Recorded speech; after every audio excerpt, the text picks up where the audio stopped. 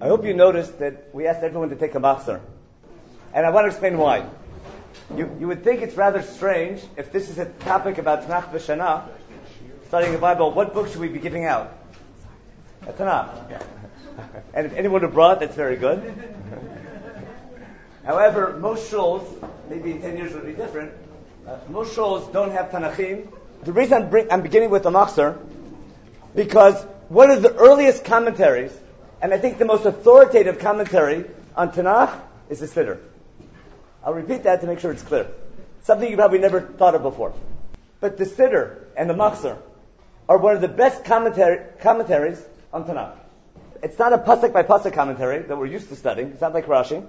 But what Rabbi Septimus was talking about, it's a commentary about themes in the Bible. Because almost everything we do when we daven relates to themes in Chumash. If you want to do it sort of in a cute way, everyone in Shul has two books in front of them. There's a Chumash and a Siddur. In one book, God talks to man. In the other book, man talks to God. You guess which is which. But if you want to appreciate how we talk to God, you have to understand how God talks to us. And we're going to see, we'll bring several examples today, that there's many mega themes that are crystal clear in davening, especially Rosh Hashanah davening, and their source is smack in Chumash. We have a source sheet later on, to run off a couple extra. I want to begin with a little conversation I had with Rabbi Septimus when he called me planning it, working on budgets, and he says, if it comes to advertising, all the money you need. Because that's the instructions he got from Mr. Anonymous. There's a Mr. Anonymous who's behind this thing. I have no idea who it is. And I told Rabbi Septimus, I have a hunch he's a businessman. Because he said right away, when you budget yourself, put a lot into marketing. Rabbis don't think that way. Businessmen think that way. I want to use that model, though, to explain what we're going to do tonight in tonight's lecture. I want to describe one of the biggest marketing schemes ever created. Which I'm going to use that model to explain the most underlying theme in Chumash. What product are we trying to sell? The concept of God. Who's our target audience? Who are the consumers? Mankind. And what are we trying to do? The strategy is, how am I going to get the concept of God to mankind? The original plan was, you don't need any marketing. What will happen? Create man in the image of God, B'Tselem Elohim. And what should man know how to do? Man should find God naturally. He should know what's right and wrong. He should realize there's a creator. It just didn't work. And instead of things going good, the first several stories in the Bible is how man consistently upsets God. Gan Eden, remember? There's a sin. Cain and Hevel, right away, there's a sin. The whole generation of the flood, things go bad, and we get to the point that God decides, I'm going to recreate. But I go hit the reset button. In light of that, we start over again. We have another sin, the Tower of Babel. And those 11 chapters in Bereshit, in the beginning of Chumash, form the background for God's marketing scheme, which I call, how am I going to get the concept of God to mankind? The plan is as follows. I'm going to enter a covenant and enter a relationship with a nation, and the job of that nation is going to be to bring the name of God to mankind. I'm going to use that idea to explain not only half of Tanakh, but also half of davening. For sure, Rosh Hashanah. I'll give you one example. Actually, as long as you have your machzor, before we get the source sheet, open up in your machzor. If I want to identify what's Rosh Hashanah about? So what's the main section of Tefillah? What section of Tefillah is the main part of davening? Amidah. Amidah Shmon Esrei. Now, in Shmon Esrei, every Shmon Esrei has three opening blessings, the three last blessings. That's standard. But what blessing is unique to Yom Tov? No. But in general, what blessing? The middle blessing. I'm asking simple questions. Right? The middle. Remember, there's 7 blessings on Yom Tov in Shabbos.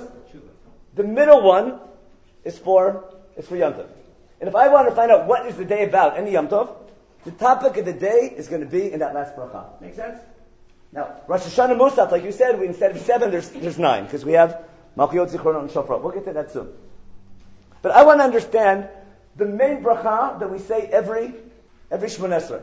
How does every Yom Tov Shmon Esrei begin? Atevach Tanu is a beauty. If you don't remember it by heart, you can just take a look inside. It's on page 203. If you have a Tanakh, it's based on Dvarim Perek Yud. But we all know it by heart. What first point are we making? You chose us from all the nations. You chose us out of love. You wanted us. An important point though, which I'm going to return to, sometimes that's understood that God needs someone to love, and therefore He chose us. What's God's goal in choosing? He wants someone to love, and therefore He chose us because He wants someone to love. If you follow Chumash carefully, and what we're going to say, it's quite the opposite. God doesn't need someone to love. God wants a nation to represent Him. God wants a nation to work for Him. It'll be in the next line. And out of love, God decided to pick us over anybody else. But the purpose of the relationship was to find a nation that's going to serve Him. Why did He pick Avram Avinu over anybody else? According to Chumash, out of love. Now, what caused that love? There's tons of midrashim to explain what's special about Avram Avinu. But in Chumash, it was out of love. And you elevated us from among the nations. You elevated us and you made us special by giving us mitzvot. Now the key line. Why did you bring us closer to you? Why did you enter this relationship? Why did you bring us to Har Sinai? Remember the Dayanus? Even if you only brought us closer, that's enough to say thank you for. You brought us closer for what reason? The reason you chose us and you entered this relationship was so that we can serve you. Finish it for me. Which means your reputation, your name, your reputation is associated with us. The plan seems to be that the reason why God chose us is in order to make His name known. Let's go to the Chatima of Shachris, which is the same as Malchiyot later on. The Musaf Chatima. Look at the last bracha. Again, I'm assuming if you listen to Chazanas, all the words will ring a bell. We're praying not for ourselves here, we're praying on behalf of God. What's our prayer on behalf of God? Elokeinu v'Elokei Avotenu, Melocha kol olam kula b'chvadecha. What's that mean? We're hoping you become king over all mankind. V'naseh kol tzbikarecha. V'yidako po ki ata pi'alto, v'yavid ko ki ata yitzarto. Finish with what? Yomar kol asher neshama b'apo. What should every living thing say? Hashem Elokei Yisrael Melech. What do we want every living person to say? Where's that phrase from? Kol asher neshama b'apo. Again, this is commentary on Chumash. Why those words? Kol asher neshama b'apo. Neshama b'apo. Where's that from? We're in Breshit. In chapter 2, when God creates man in Gan Eden. Vayipach b'apav nishmat chaim. Kol asher neshama b'apo. Every living thing should say, Hashem Elokei Yisrael Melech. Who's Hashem Elokei Yisrael? Who's Hashem? We want the non-Jew to say, the God that the Jewish people are talking about, who is He? He's the king. Isn't God always a king? God's all-powerful, isn't He? Why isn't God king all the time? By definition. Why can't God make Himself king? It has to do with the definition of the word. He has to be acknowledged. Because if you don't have subjects, you're not a king. You can be the most powerful God, capital G or small g. You can be the most powerful ruler and control everything.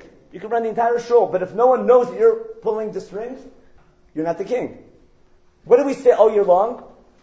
Hashem is always Akel HaKadosh. What happens on Rosh Hashanah Yom Kippur? He becomes HaMelech HaKadosh. What enables us to say HaMelech HaKadosh? What do? We anoint Him. That was the coronation ceremony taking place in davening. We're the first of all the nations to declare His kingdom. That idea of making a name for God, we're going to see how it develops as a mega theme in Chumash. I just want to bring one or two more examples, and then we'll see the source inside. To explain Rosh Hashanah davening a little bit better, a little bit clearer, and see how it relates to because the main goal, remember the title? How Tanakh B'Shana explains how we daven on Rosh Hashanah. I want to follow that title. The easiest way to understand Rosh Hashanah Musaf, which is like really long, and most of it's like flipping pages. But everyone, sometime in their life, when they were young, was startled at something in Rosh Hashanah Musaf. At a young age, what's the first thing that catches you totally by surprise in the middle of Musaf and Rosh Hashanah? Aleinu. Because Aleinu is usually a signal, light at the end of the tunnel, worse is over, Kiddush, something's coming. All of a sudden, in the middle of Shmoneh Esrei, hours to go, Aleinu. And then do you bow down? Don't you bow down? What's going on? Anyone know the real history? Aleinu was written for Rosh Hashanah davening. The original Aleinu was composed for Rosh Hashanah davening. That's like 2,000 years, at least. According to Chazal, from the time of Yeshua. But historically, it's a good couple thousand years old. From the time of the Amoraim already. About 800 years ago, and actually they began a beautiful custom to say it after every single tefillah. But Aleinu was written not for the end of davening. Aleinu was written, and not for junior participants. It was written for Rosh Hashanah. Where in Rosh Hashanah davening is it? I'm going to use an analogy from tic-tac-toe, which will help explain how this... I'm sure you're familiar with this. If you're not, you should be. There's 3 major sections on Rosh Hashanah Musaf. Everyone knows them by heart? Malchiyot, Zichronot, and Shofrot. Now, each section ends with, when we finish each section, we blow shofar. And then Hayamarat Olam, etc. Before we blow shofar, what do? We daven. But what do we say before we blow shofar? We have to quote 10 psukim. That fits into Tanakh B'Shana. Where did the psukim come from? 3 from Chumash, 3 from Tehillim, 3 from Navi, and the last one is always going to come in from Chumash. Remember? 3, 3, 3 plus 1. But we don't just say the psukim, because we're davening, and it's liturgy and it's beautiful. There's a beautiful poem, a piyut, that introduces the topic. Understand that? Therefore, before I begin the psukim, before I begin the verses of Malchiyot, I have a beautiful poem that introduces the theme. Then I quote the 10 verses, and then I have what's called a chatima. Usually, Elokeinu v'Elokei Avotenu, and I have the beautiful ending like we just read, V'locha kolam kulo b'chvodecha. And then I make the bracha, and then I blow shofar. That's the tic-tac-toe. Introduction, psukim, chatima. From Malchiyot, Zichronot, and Shofrot. What I want to show you is what is the introduction to Malchiyot? What poem introduces Malchiyot? You can guess now. Aleinu. Aleinu is the introduction to Malchiyot. Simple as that. Zichro begins with Ata Socher. We'll point out, take a look at it. It's right in page, right there anyhow. Page 334. 333. Because in Musaf, what do we always do in Musaf first? The main goal of Musaf is to talk about if we had a Beit HaMikdash, what offering we would bring. And then we say, Mibnei Chatainu, Galinu Me'artzeinu. Remember that? Now, I'm going to take a little break just for the fun of it. Everyone knows that by heart? Mibnei Chatainu? You're familiar? Because of our sins. Just finish it for me. Mibnei Chatainu, Galinu Me'artzeinu. Nidrachak Me'admatenu. Ve'ina Nachli Cholim. La'alot V'leirot V'chulei. Now, I just found a mistake in your machzor. Take a look at it. Look in your machzor, page 331. Look at 331, Mibnei Chatainu. Tell me what words are missing here. Mibnei Chatainu Galinu Me'artzeinu. V'nitrachaktim Me'admatenu. Ve'ina Nachli Cholim. What should it say now? La'alot V'leirot. What's it say here instead? La'asot Chavatenu. Why did this machzor make a mistake? You all know it by heart. Anyone knows what's happening? Because on Rosh Hashanah, there's no obligation for Aliyah L'Regel. La'alot v'leira'ot. It's so simple, isn't it? I just want to bring an example, what I call Havana as opposed to Kavana. I'm going to play this game the rest of the night. We all daven with Kavana. What I'm going to talk about tonight, if you understand how Tanakh works, you can daven not only with Kavana, but also with Havana. Havana is understanding. And to make Havana real, Havana really helps. I'll give you an example. The Lamdatziach before we blow shofar. Remember? 7 times. Everyone says that with Kavanah, right? I've been teaching this like to students a lot. I always ask, everyone knows it, half of them by heart. Ask him, can you summarize for me what that mizmor is about? 100 blank faces right away. Something, the word Torah is there probably. It's something about shofar. But what's the topic of the mizmor? And everyone says it with pure Kavanah. If you read English, you still won't understand it. Because it's Tehillim, it's beautiful, it's poetry. If you don't, just like you won't understand poetry if you don't study poetry, you won't appreciate Tehillim until you study it. So the same thing here. Now, how do we know that on Shalosh Regalim there's an obligation to what's called Aliyah L'Regel? It's a pasuk in Chumash, right? Over and over again. Shalosh Pamim B'Shana, Yevarech Chos Chorchat, Pnei Adon Hashem. So that's the main part of, that's every single Musaf begins that way. We quote the Korban from Parshat Pinchas, and we're finished with Musaf. What happens now on page 333? We quote the Korban from Parshat Pinchas, Yisbuchu Malchutcha, like if it's Shabbos, and now we begin Malchiyot. Now in a good box there should be like a little introduction here. Malchiyot begins. We begin with Aleinu. What I want to show you, Aleinu, which we all know by heart, is the theme of Rosh Hashanah. and the theme of Tanakh, of this big marketing scheme. What are we saying there? If the theme is that God entered a covenant with a nation, chose Avraham Avinu to begin a nation that's going to represent God. How we represent God we'll find out in HaShana. We'll get the detailed plan. But the concept begins in Chumash. What's going to be the strategy of this marketing scheme? How is all mankind going to hear about God? A, we have to spread the word. But if you spread the word, who's going to listen to us? First, we have to be convinced of ourselves that God exists. We have to spread the word among ourselves. We can gather together 3 times a day and don't stop talking about God. We can eat an apple and talk about God. Remember, God has so many different names in our vocabulary. There's Amir Hashem, there's Baruch Hashem, remember all of them? Chilo Hashem, Kiddush Hashem. The name is everywhere. Everything we do, we relate to God. If we talk about God all the time, we gather together 3 times a day. For example, what's the most ubiquitous prayer in the Siddur? Ubiquitous means all over the place. I learned that word last week. Ashrei is pretty good. Kaddish, even more. It's so often no one even realizes it. Kaddish, the main Chatzi Kaddish, which is the main part of Kaddish, is a prayer for who? It's a prayer for God. It's a prayer for the sake of God. What are we hoping for? What's the highlight of Kaddish? Yehei Shmei Rabbam Avarach, that His great name should be exalted. How is that supposed to happen? Aleinu l'shabech l'Adon HaKol. It's our obligation. O-U-R bolded. It's our obligation to do what? To praise God. And it's our obligation to take Gdula, to accept Bereshit. Why is it our obligation and no one else's? Because that's why God chose us. That's why God didn't make us like that shin. Remember Shalosh said of that's not the praise. Some English translations translate the shin as that. It can't be that. That's not the praise. That could be thanking. We're not thanking God, we're praising Him. The praise is Shunat Hashemayim V'Yaseh Haaretz, how great He is. We're explaining to ourselves, why is it our obligation to praise Him? Because that's why He chose us. How do we know about God? How do we know that we're mishtachavim? What do we do? How are we privy to this knowledge of who God is? God gave us the Torah at Har Sinai. He entered a relationship with us so we know. And if we know and understand it, and talk about Him, and act properly, that word, through passive education, will get out to mankind. We have to talk about Him and not stop talking about Him and praise Him. But let's say we talk about God 24/7. If we talk about Him, but at the same time, we follow all the mitzvot, the core values of Chumash. Our behaviors, just and upright, as individuals, as a nation. We're kind and just and ethical and take care of the poor and the needy, the way, just read Chumash. We do that, and we talk about God all the time. They call that in business a win-win. But what would happen if we talk about God all day long? But when we're not talking about God, how are we viewed by other people? We're obnoxious, we're haughty, we cheat, we steal, scheming all the time. If the same people who talk about God all the time are viewed in the eyes of the other nations as something disgusting, that's one of God, that's Achilo Hashem, that's an obvious Achilo Hashem. And you'll find when you study Tanakh, that's going to be a big theme.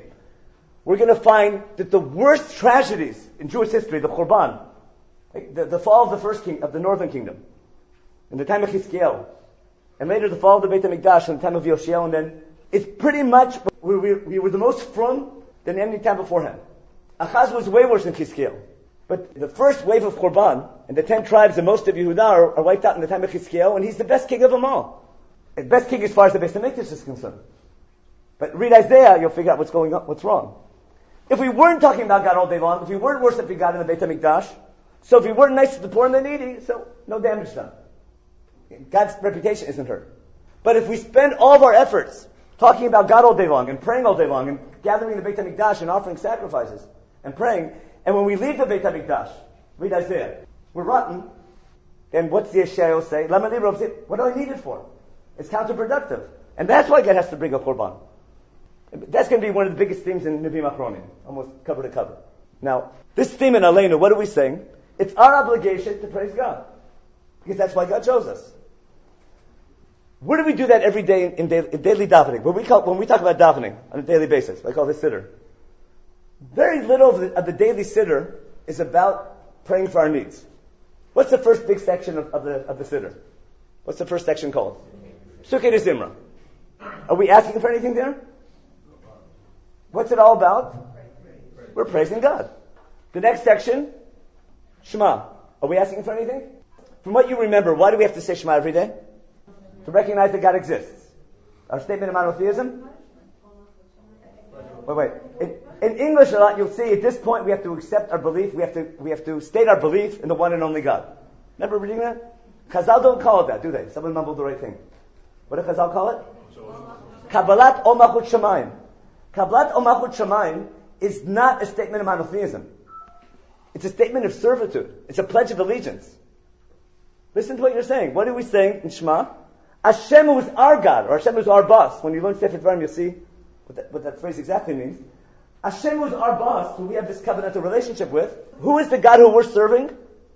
He's not just our God. Who is he? He's the one and only God. Chazal called it a pledge of allegiance.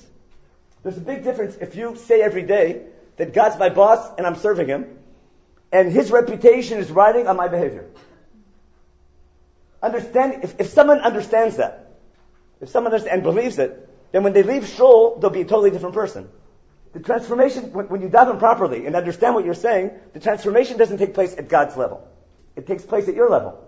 If a person internalizes that he serves God, and that's why God made him, and that's the meaning of being Jewish, and you represent God as a Jew, if you really believe that and understand that, of course your behavior will be good.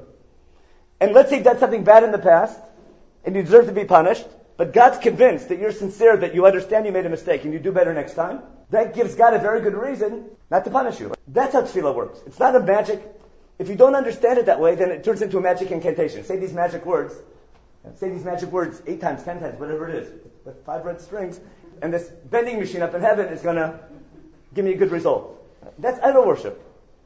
But if you believe in the real one God, and you serve him, and your strategy in front of God is, I'm sincere, and I realize what I've done wrong, and I recognize that I have to serve you, and that's why I keep Torah, then there's a good reason why God, when he reviews you, when he evaluates you, he'll give you a good judgment. Because even though you might be deserving of punishment, I've convinced him it's worthwhile for my boss to rehire me. That's the theme of Zichronot, pretty much. Remember, Zichronot is not remembering. Who needs to remember in Zichronot? Who's remembering in Zichronot? Zichronot means to remember. What do we have to remember? God needs to remember, or we need to remember? And what do we need to remember? That we're bad? What's the bracha we say? So who needs to remember? God can forget? What's the first thing we say? The first thing we say in Zichronot is God doesn't forget anything. There's no forgetfulness by God. So what's that about? Anyway, Zichronot are judgments. Sefer Zichronot is God judge. We have to remember that God remembers. But when God remembers, it means he judges. And when he judges, everything's taken into consideration. When you know that when God judges you, everything's taken into consideration, then theoretically there would be you would simply have to feed all the data to a computer. Remember Rabbi Menachot Shuvah in the beginning? Feed on it, and then you'll figure out, are you going to pass or fail? It could be you're deserving of a punishment. Maybe you have a majority or bad things. How are you going to get out of it? If God was a Republican, you'd have no hope, right? You understand what I'm getting at? In a law system, what's the danger of letting a murderer after 20 years out of jail? He's refined. He could be a tremendous asset to society now after 20 years. He put his time in. He's rehabilitated. He'll never commit crime again for sure, and he can be a tremendous asset to society. What's the point in letting him rot in jail? What do Democrats say? Don't you know American politics, I think? Do I have it right? What do Democrats say? Let him out after 2 years. And who's to blame in the first place? Society anyhow. Right? What do Republicans say? Let him rot. Yeah. Why? Not just because of me, because what will happen if you let him get away with murder? They agree that he could be good, but the second they let him out of jail, Yonah was a Republican. Yonah? Wasn't he? You know Sefer Yonah, don't you? That's exactly, what's Yonah saying? He believes in God, and he knows God's repentant, but he's against that whole system. The second people know that I can sin and get away with it, the whole system falls apart. Ask any strict teacher. There's logic to that. Now, that was the logic before the Mabul, wasn't it? Before the flood. When the flood was over, we have the first covenant of the Bible. Don't we? The rainbow covenant. But the rainbow is a sign of the covenant. What's the covenant about? No more reset button. Which means we're now in a world of tikkun, of fixing things. Now, by the way, what's Yonah's family name? What's his second name? Yonah, Ben, and Amitai. Everyone picked up on that, right? Emet. That's classic. But his first name is no less important. Because Yonah it's a flood story, isn't it? Yonah still holds from before the flood. What's the transition from the flood to our road? This is the Yonah. By Noah. And there's a covenant there. Remember, there's water, there's everything. 40 days, there's Hamas. There's tons of things there. And when you do Yonah, and is it a whole? No, it's not a whole day. Swallowed up in Treyasar. What happens after the flood? God says, He makes a covenant with all mankind. Is there a similar situation later on where God says, I'm going to destroy everybody and make you and keep just you? Where someone's Motzechem b'nei Hashem? Moshe Rabbeinu. Any other similarity between the flood and Moshe Rabbeinu? Between Noach and Moshe Rabbeinu? Oh, come on, you never realized that? The flood and Moshe Rabbeinu in Har Sinai? 40 days and 40 nights. Motzechem b'nei Hashem. Vayinachem. There's tons of them. Again, that's a whole shir. But when you study Chumash, it's not a story about the flood. The flood story is about Har Sinai. You have to take it seriously, not literally. The story is about a relationship with God. What really happened is irrelevant. It's interesting, but that's not the main point of Chumash. We don't need Chumash to tell us what happened. We don't need Chumash to tell us how God created. We need Chumash to tell us why He created. And God is powerful enough to make up a story. There's nothing. Again, what really happened, you can argue from today to tomorrow. But if you believe in God and Nevuah, you learn from how God tells over the story. What really happened is interesting, but has nothing to do with what you learn from this story. Now, God made this covenant after the flood, and then what does He do? Mankind starts over again. Do they sin again or not? When's the next sin? Dua Plaga. Migdal Bavel. They sin. What's the next story in Chumash? Can God hit the reset button? No, He said no. He can't. So how is He going to fix things? Yeah. How is He going to fix things now? The next story, He picks Avraham Avinu. And now we get to our source sheet finally. The shir's almost over. Okay. Yeah, pass these around. What I want you to go to the page on, the first page is Rosh HaShana. There's 3 pages. We're going to play a game now called the name game. You've heard the name game? This to start off, all the pages are going around. Noach had 3 sons, didn't he? We talked about Noach, the Mabul. Important story. One small question. Noach had 3 sons. We know how much time we spend when we have to name a child. What name did they give to the first child? Shem. What's going on? Come on. Why is his son called Shem? So bland. What's going on? He just circled name and just said name? What kind of name is that? And no one since then has been named name. No one's named Shem. Where did that name come from? It's not by chance, and it's not by chance that we're the Semites, even though 1/3 of the world should be Semites. It's not by chance when they hate us, they're called anti-Semites. I don't know why they do it, but it's amazing how mankind picked that name for us. It's reminding us of something. Now, the first time we have this theme of God's name, and not by chance, is at the end of the first section of Chumash, where things go downhill. God makes man in Gan Eden. There's a great line about it going around. I heard last week from somebody that wise man kicked out of Gan Eden, not because he sinned. It's because he blamed it on his wife. And God said, you don't understand what a relationship is? If that's what you're doing, you don't understand relationships, then therefore you don't belong in Gan Eden with God. Back to the topic now. Outside Gan Eden, Cain and Hevel. Murder. Man sins again. Upset. Okay. That story's over. Adam and Eve said, let's try another kid. First 2 didn't work. Try another one. They have a kid named Shed. And Shed has a son named, mysteriously, what name? Enosh. How do we say mankind in Hebrew? Enoshu. At the very end of chapter 4, no one's paying attention because it's Chamishi Shish, it's like Shishi Shvi. Chumash sticks a little line in there, a cliffhanger, at the end of Perek Dalet, that rarely we pay attention to, except Chazal did. It said, L'shed gam hu yilad ben, it's source A, chapter 4. L'shed gam hu yilad ben, like Shmo Enosh. And the page that says mankind and Shem Hashem. The first page says Rosh Hashanah. The second page, behind it, is the page that says mankind and Shem Hashem. See it? For that time we'll go back to Rosh Hashanah later. There's a theme that says, L'shed gam hu yilad ben. See that first pasuk? At the end it says, Az hu chal likro b'Shem Hashem. What happened? There's 2 ways to translate this pasuk. And get used to Chumash. Chumash is intentionally ambiguous.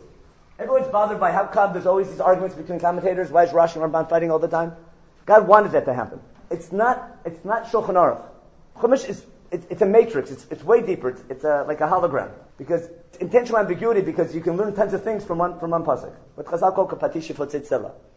Now, Asu chalik ro b'shem Hashem can mean then man began to call it in God's name.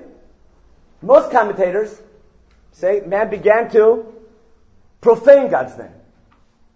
If you see the JPS translation, it'll say began. Read the ArtScroll translation, it'll say, because it always follows Rashi, it'll be he profaned, or based, or debates, whatever it was called in English. It's a legitimate argument, but the main phrase here is something went wrong, because this leads into the flood. But the phrase Likra b'Shem Hashem is going to come up again. In the meantime, we have the flood. God recreates. Man sins again with the Tower of Babel. What was the sin of the builders of the Tower of Babel? It's hard to identify, but there's one thing that's clear. Building a city, there's nothing wrong with that. Gathering together. Industrial revolution. Building a city, building a tower is fine. But what was the goal of all that building? Pasuk Dalet.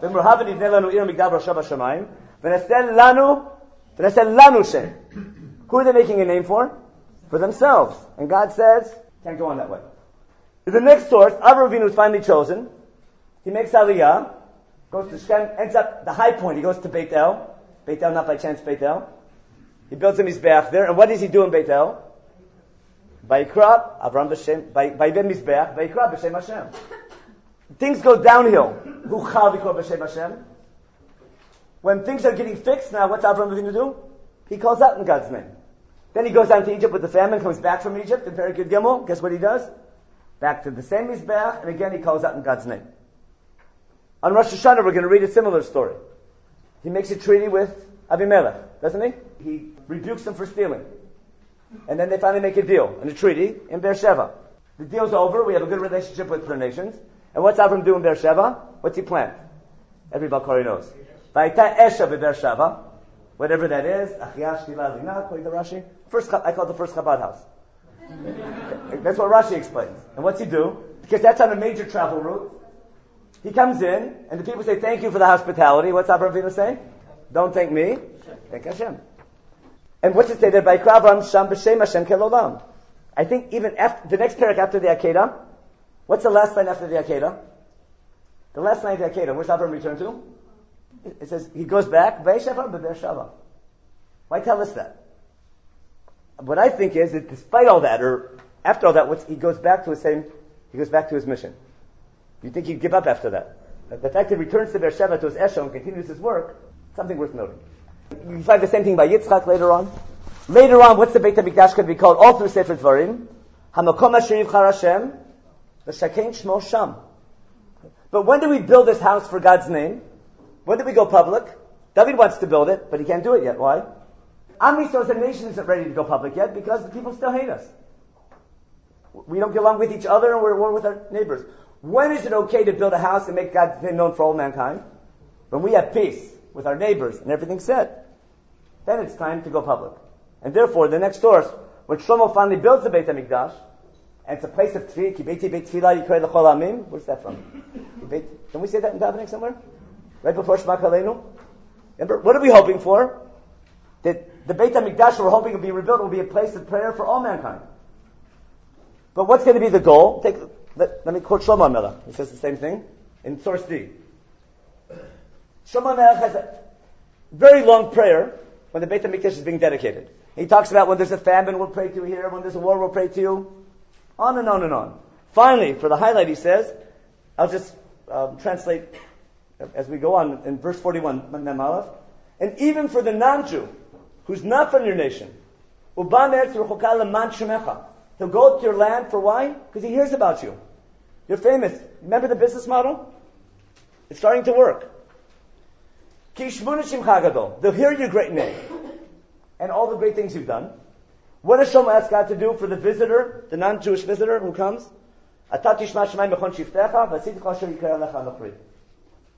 Listen to his prayer. Why? So that all mankind will know your name and to fear you just like Am Yisrael. Your name and reputation is on this house. Now you understand why there's no point in building a temple until people look up to us? When does it finally work? In source E, who comes to visit? The Queen. Everyone knows the Queen of Sheba's story. But why is it in Tanakh? Not everything that happens is in Tanakh. But Queen of Sheba's visit is, what did she hear about? She doesn't hear about God first. What she hears about first? She hears about Shlomo, his culture, his wisdom, his army, his business. He's a first-rate country now. But everything that Shlomo does, what does he say about it? It's all L'Shem Hashem. And therefore, when she comes to visit, to see how great Shlomo is, what's she find out about? Who does Shlomo attribute all that greatness to? To God. All through Tehillim, you have the same idea. David HaMelech is really great. But he says, I'm a nobody. It's classic Musar. In Judaism, to be a nobody, you have to be a somebody. There's no point in being a nobody if you're a nobody. Saying in front of God, I'm a nobody, only is meaningful if you're really a somebody. And therefore, the goal is to be a somebody, but attribute it all to God. That's exactly why David is chosen over anybody else. That's what makes him the model for Malchut. The other side of Rosh Hashanah, we're not going to have time to go into all that on the flip side, but I want to conclude the share now and try to understand, in light of that theme, I want to quickly go over, in an unfair way, I want to do a quick review of Chumash, of how this theme plays itself out, and then we'll see how it's exactly what we talk about in davening, and in that way I want to prove my point that one of the best commentators on the theme of the Bible is going to be the Siddur. What I'm explaining could be, I'm just making it up. But I want to show you what I'm talking about, you talk about every day when you daven. But Siddur didn't make it up either. The Siddur is deriving that from themes that are in Chumash.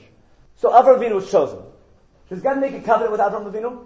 Yeah. Do even. For homework, if you look at the wording of Brit HaKeshet, the Rainbow Covenant, and Brit Milah, what we call circumcision, it's identical words. Vakimoti Briti, it's the same name of God. It's the same type of words, the same type of wording, same type of language.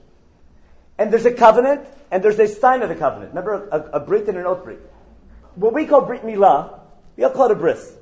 What's the covenant of Brit Milah? You understand my question? Everyone's been to a bris. But if someone asks you, what's the covenant of Brit Milah? Everyone's dumbfounded, right? Circumcision is not the covenant. What's circumcision? It's an oath brit. Just like the rainbow is not the covenant is no more reset button. The reminder of the covenant is the rainbow, and a significant one. The reminder of Brit Milah is circumcision. But the words of Brit Milah is Liot Lachal Elohim. It's everywhere through Chumash. It's Perek Yud Zayin, Pasuk Zayin. In Chumash, do it for homework. You can find where Brit Milah is. Chapter 17. Compare it to Perek Tet. Compare them for homework if you're bored. Waiting for the Sheikh Tzibur or something on Rosh Hashanah, you can start flipping pages. But listen what happens. What happens is that we have the same pattern of covenant, but because God said the first covenant was God can't hit the reset button. How are we going to fix things now? God enters a new covenant to upgrade the first covenant, to make the covenant workable. The covenant is that I'm your God. What's the corollary of Liot Lachal Elohim? Atem tili la'am. We were in shul last week. Atem nitzavim hayom. L'man hakim otcha hayom lo la'am. V'yeh lachal Elohim. We drink to this at the Seder, don't we? Remember the 4 cups? Cup number 1. Hotzeiti, Pitzalti, V'ga'alti. Finish with V'lakachti. V'lakachti etchem li la'am. V'aiti lechem l'Elohim. That phrase is everywhere. On Yom Kippur, that song we sing 1,000 times. Anu amech at Eloheinu, anu tzonech at Abareinu. It's the same thing, poetically, 10 different times. That's the core covenant that we're a nation representing God. It's not protexia. It's not about privilege. It's about responsibility. That's Kabbalat Omachut Shamayim. And that's what when you understand that, the purpose of the relationship is God wants a nation that's going to represent Him. That's going to be a theme that goes cover to cover. That's the core theme of Brit Milah, and God sets aside as a vehicle for that covenant, the land of Israel and Brit Milah. But what God is doing, I'll use an analogy here, it's a test tube baby. Maybe that's a bad one. Maybe the word is cloning. God wants a nation, doesn't He? To represent Him. He could have taken a ready-made nation. He could have gone to Italy, wonderful people, wonderful land, and all the Italians living in Italy, that's the people. He doesn't take a ready-made nation. What does He do instead? He picks his seed. That's why I'm comparing it to what's the name for that? In vitro. In vitro. When you test tube baby thing. We take the seed, and then under the microscope, I'll take Avram's seed and then refine it to Yitzchak and then to Yaakov, and then finally, from Yaakov on, everyone's chosen. What's going to be the womb? Mitzrayim will be the womb. It will be a long, in fact, Chazal talk about coming out of Egypt as Chevlei Leida. They compare it to a birthing. Even the water breaks, if you take the analogy too far. We come out and, God finds us in the desert. All these psukim we have in the Seder also. Psukim from Yechezkel, to use that analogy. We're born as a nation. Hayom ezeneit ela'am. Coming out of Egypt, in the desert. As a nation, we redo the covenant at Har Sinai. That's Brit Sinai. And there we get the detailed plan. Then we have to say the covenant again. Vatem tulim mamlechet kohanim v'goyim kadosh. You'll be not just an individual representing God, you'll be a nation representing God. When an individual represents God, I expect top-notch behavior. If there's a judge or a rep or somebody, a person of an important position in the community, people expect him to act better than everybody else.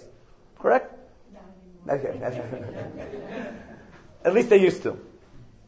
Now, if you're representing God, you have to be, because God's kadosh, you have to be kadosh. Where do we get a list of behavior that we have to keep because we as individuals represent God? We have a beautiful chapter in Chumash that gives a whole guide of because you represent God, here's how you have to act. Kadosh, that's chapter 19. That's kadoshim to you. Remember, all the things we don't hold by. Lo telech rachev amecha. Can we pass it that way? No. Lo tikov v'lo titor. It means not to be, I didn't help you, but you didn't help me, I won't help you, kind of thing. Lifnei seba takum. Everyone knows kadoshim to you. Now, but being Jewish is not just representing God as an individual. We represent God as a nation. We have exemplary behavior as a nation. Are the laws about how our army has to fight battles? Yes.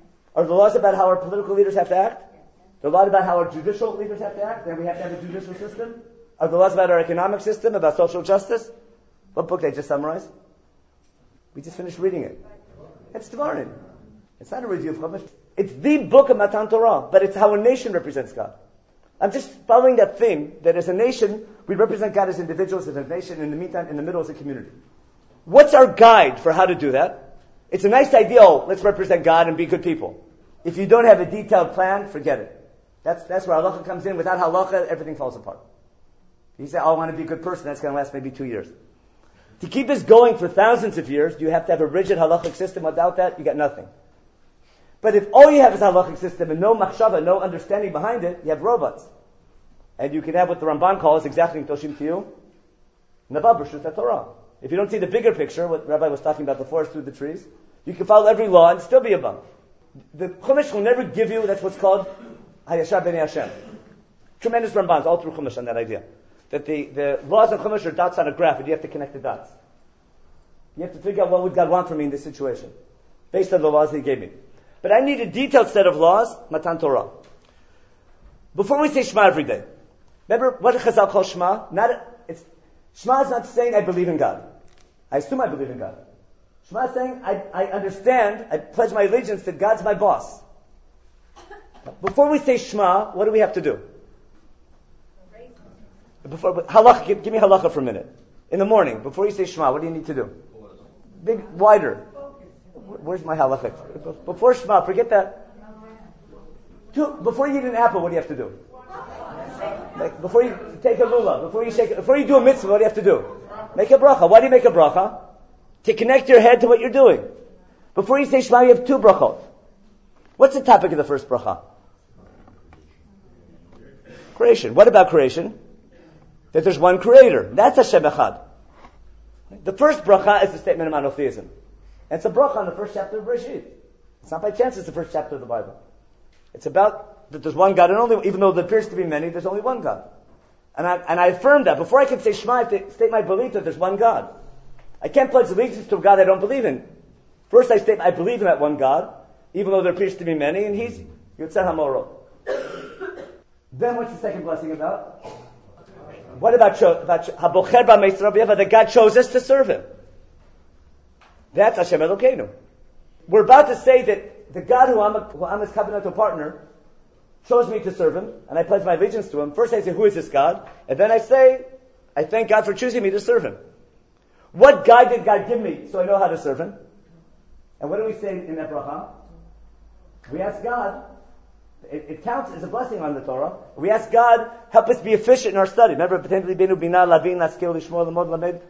we're asking God that our Torah learning, we state that our guide for how to serve God is the Torah, and we state our hope a tremendous hope that we'll be successful, that we'll be efficient, and follow him properly. We want to do a good job. We want to make sure we do the job well and understand his Torah properly.